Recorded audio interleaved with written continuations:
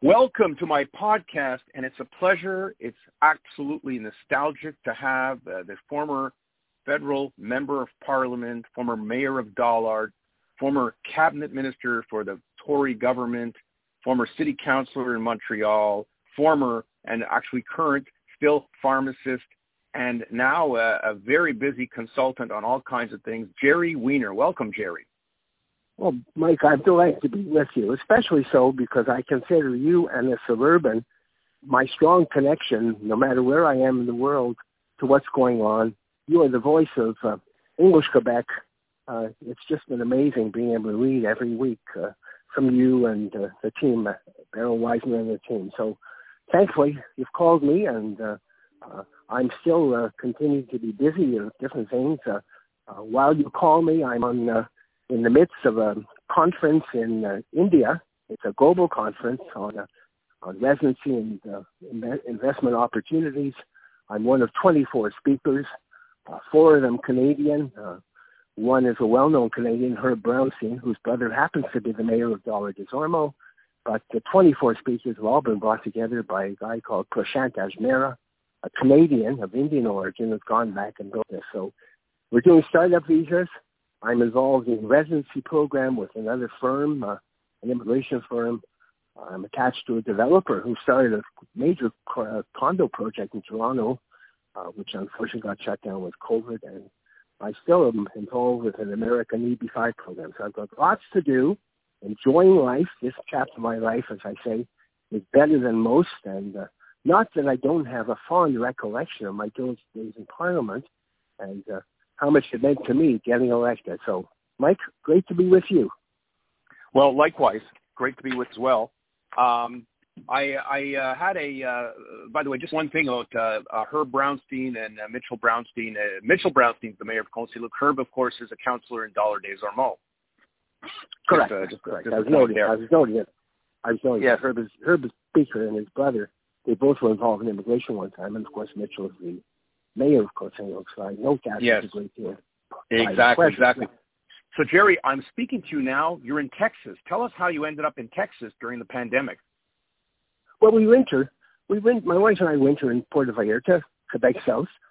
When the weather turns cold, we stopped going on Valladolid home in the winter, and Puerto Vallarta has become the bastion. Now, on towards the end of March, when the COVID virus started to get really bad in Canada, our daughter-in-law was with us, and they would fly with them to Texas, where they have a nice home here in Plano.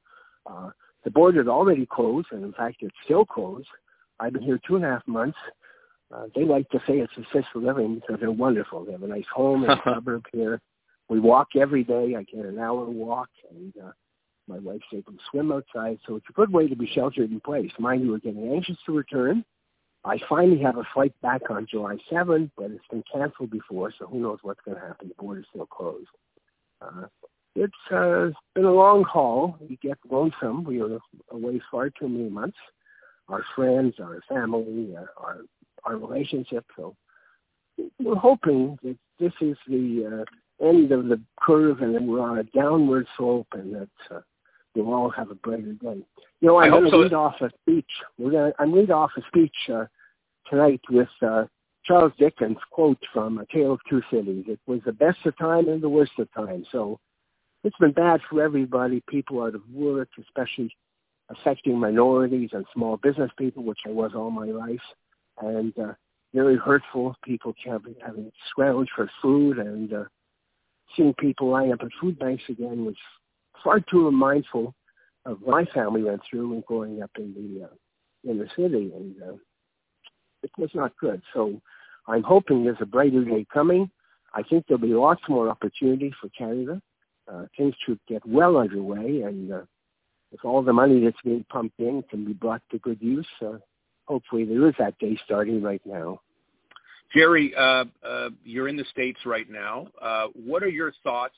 Because I think he is absolutely the worst president in the history of any country, Donald Trump. I cannot stand the sight of him. I cannot believe he's the president of the largest country in the world. What comes out of his mouth, the irresponsibility, everything. What are your thoughts on him? You've been in the States for a couple of months. Well, Do people? Well, look, I'm more focused on the program, what they're doing or what they're not doing. Of course, as a Canadian, I'm very concerned about what's happening to the Parliament of Canada, which has been shut down.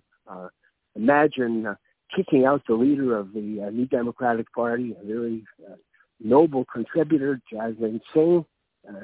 And I'm just appalled that what did he try to do? He tried to get a unanimous resolution that the RCMP has got systemic racism. I mean, what's wrong with us?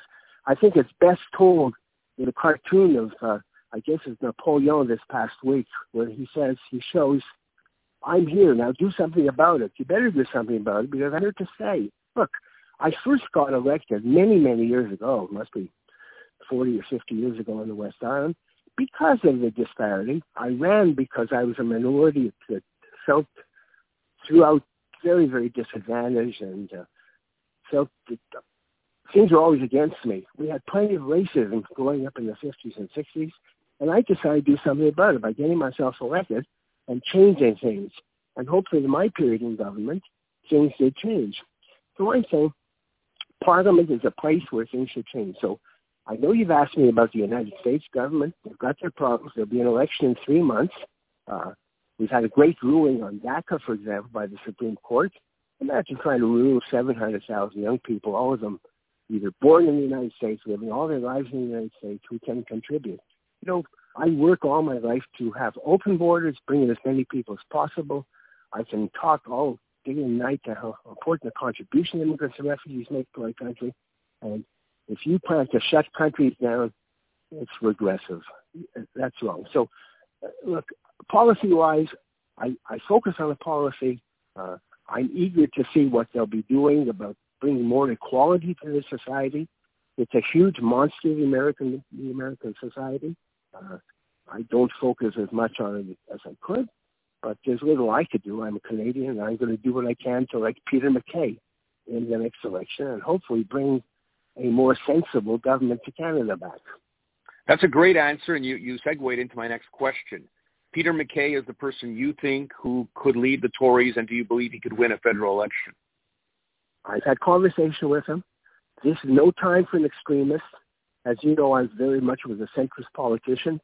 I came out of the extreme left of our community, having supported the NDP after supported the CCF in my early days as a youth. You begin life with nothing. We began life being a member of the Arbitraring and the Shemer HaTzair, and you come out of that socialist environment, and I lived with that for a while, and then joined the Conservative Party, which people were amazed at. Well, and we did a lot of things as members of the Conservative government. My record is well known. So in Peter MacKay, and I've had conversation with him, he understands what has to be done. He knows the program well. He's very comfortable, and he has the ability to bring people together who you would not call token conservatives. They don't come from the extremes. They'll do what Brian Mulroney did. They'll bring a Brian Mulroney type of government which brought people from all sides into a big tent and brought forward programs for the benefit of all Canadians. And I've had these conversations with Peter personally. I trust him implicitly, and I think he has the skill, the desire, the energy, and the fire in his belly to do it. And a very brilliant wife, nice young family as well, to boot. Brian Mulroney, you were very good to me, Gerry. I was a cub reporter for the Suburban in those days, and you did a lot for us, and you actually got me to meet Brian Mulroney on more than one occasion. You even got me an exclusive interview with him in his office on Parliament Hill. I've never had that. I haven't even been able to get Justin to return my email since he became Prime Minister. But Brian Mulroney was really, I think, a great Prime Minister. He certainly was, and what he did for the country, he put us on so many important footings. I know that nobody liked the GST and they hated it and were well advised how to implement it. That would be much better. In fact, I had some other suggestions as a pharmacist. I remember Mitch White making some suggestions on how it could be improved upon, and then Mulroney turned to me and he said, "Weiner, if you have a better idea, why don't you tell us now? I'm Minister, you've got 600 people working in the finance department. How do you expect me? I'm the wrong Weiner. You must have a Weiner that has 600 people working with them." So, that's funny.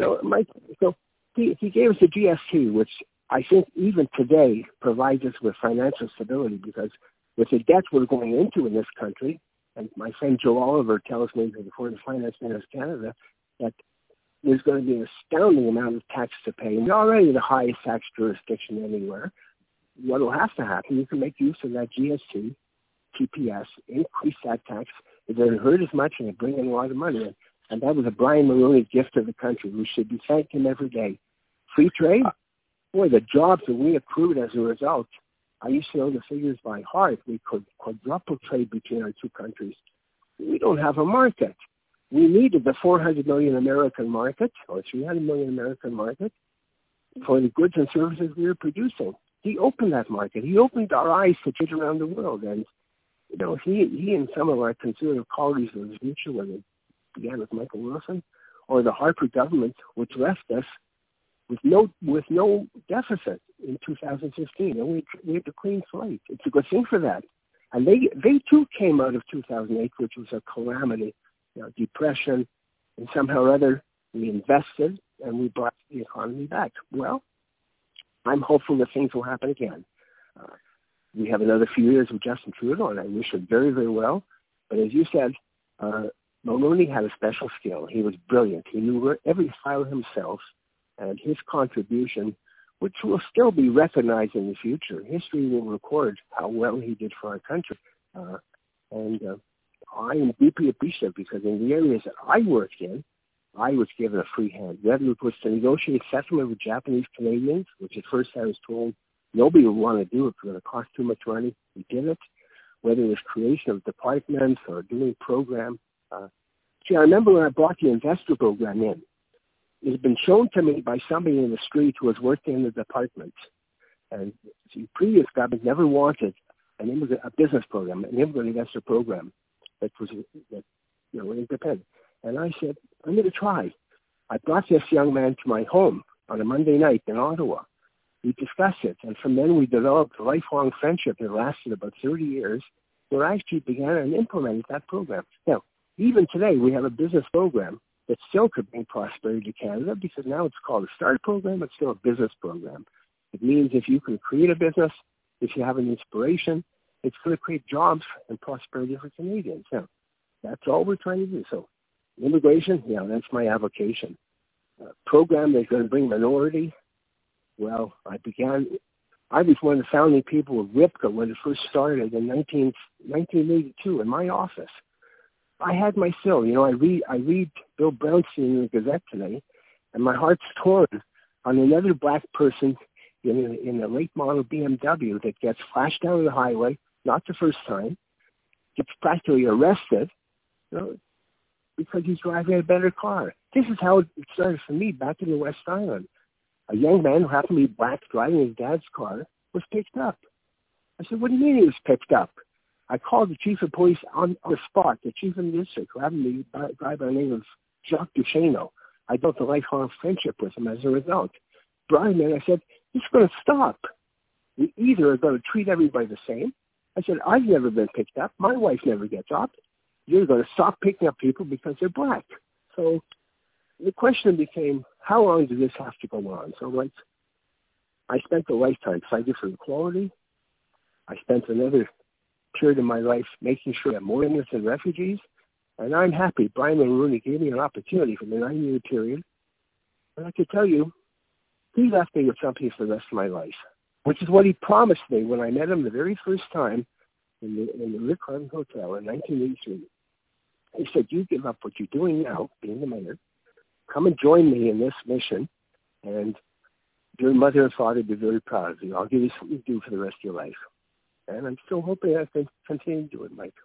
Well, he's right, and I'm very proud that during those 9 years, I got to share a lot of great memories with you through my job at the Suburban and at the time at the Canadian Jewish Congress. Gerry, I want to thank you for joining me today. It's been very nostalgic. I want you to stay safe, and we look forward to seeing you when you come back to Montreal.